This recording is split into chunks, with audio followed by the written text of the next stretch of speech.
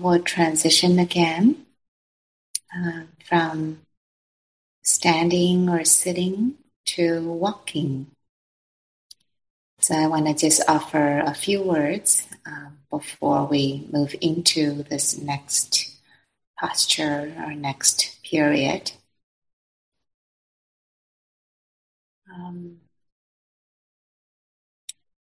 It's helpful as we move into this period of movement, a walking meditation, to make maybe an intentional orientation to dedicate oneself to the walking practice. The walking practices sometimes can be tricky, especially when living our house and walking in the garden neighborhood, and we can easily get caught up by various house projects and garden projects and chores that we need to do. And so maybe it's helpful to make an intention. This is a period that I'm going to offer to dedicate myself to the walking practice wholeheartedly.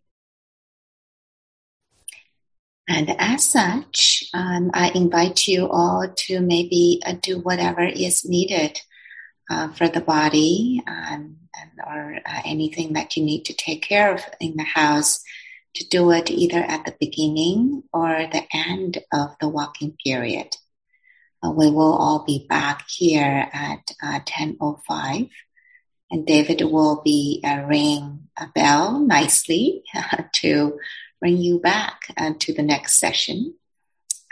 If you are not next to your computers, then I just remember that's when the next session begins. And then a couple of words about the space and the path for walking. And so it's helpful to find a straight, relatively simple, easy pathway of 30 to 40 feet long, and avoiding trying to make turns here and there. And if it's helpful at the beginning of the meditation to clear a pathway, and that's easy for you to walk, feel free to do that.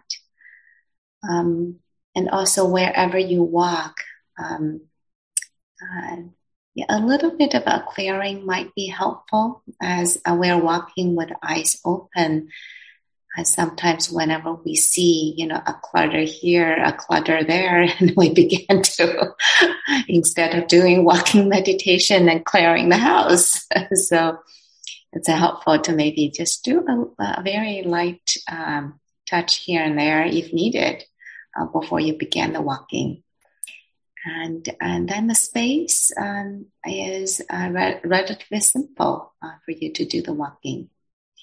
And when you begin to walk, you simply stand at the beginning of the pathway and then walk all the way to the end, stop, turn around, walk back, and keep doing this. And it's recommended to do this way because it's easy to find a rhythm in this kind of space, and it's not very complicated. And so we don't have to negotiate our way this way and that way. You can do it either inside or outside, but allow yourself to be simple. And then in terms of how you walk, I'll say a few words about this. The first thing is about the pace of a walking.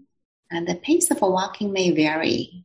And so if you're feeling sleepy or you're feeling very agitated, it may be helpful to have somewhat of a faster pace to allow for the sleepy body to feel maybe a little more awake, alive, to do slightly faster pace.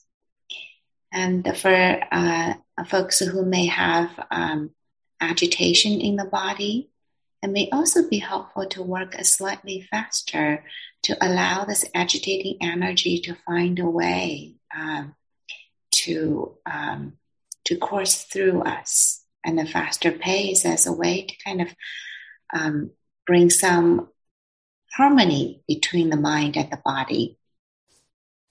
Now, if you find yourself quite settled right now and quite have a lot of sense of calm and ease, then maybe slower walking is good to match that energetic field you're in.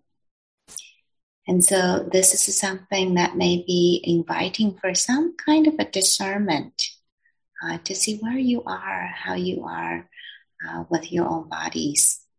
And then kind of allow yourself to then become in tune with it.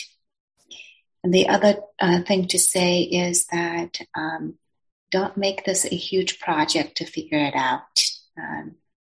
Let the body speak for itself. And so in a way, you're not walking, but the body is walking you. And so see if you can tune in, let the body be the guide in your walking. And then in terms of once you're settled into a particular pace that you find ease with it, you can bring in some different practices that we've spoken about. For example, I often bring in the element practice in my walking. So maybe you're resting your attention on the movements of the air element in the body, and the energetic field, the chi in the body. Or you could rest on maybe the earth element as your feet come in contact with the body. And so you can bring in some of these practices in. But again, a word of caution is to avoid making it very complicated. And so you can just stay with the sensations of the feet and the legs. Maybe that's enough for meditation. For some, quiet labeling may be helpful to begin with. For example, moving left leg and then saying left. Moving right leg, just say right. And sometimes that's useful. And if you find that your labeling is not matching your left and right, you know you're wandered away, right? And so now you can reset. At some point, if you find you're quieting down, maybe the labeling is not needed anymore. So you can just rest in the felt sense of the body. I think those are the words that I'm going to offer in terms of a walking meditation.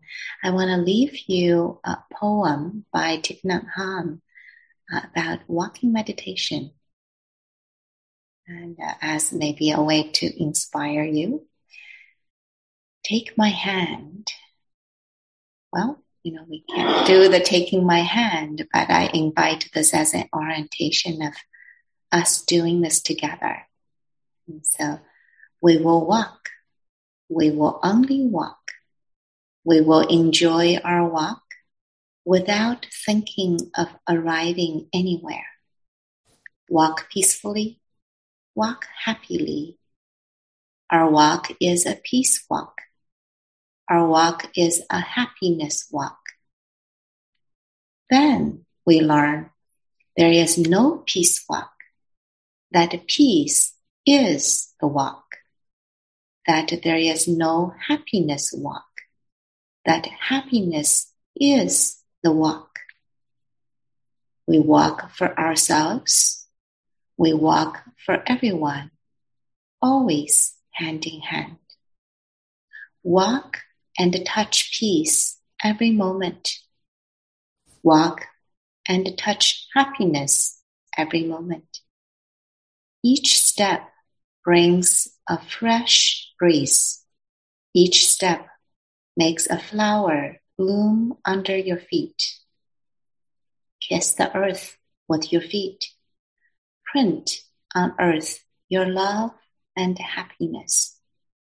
Earth will be safe when we feel in us enough safety. May you walk in peace and happiness. And we'll be back here 10:05.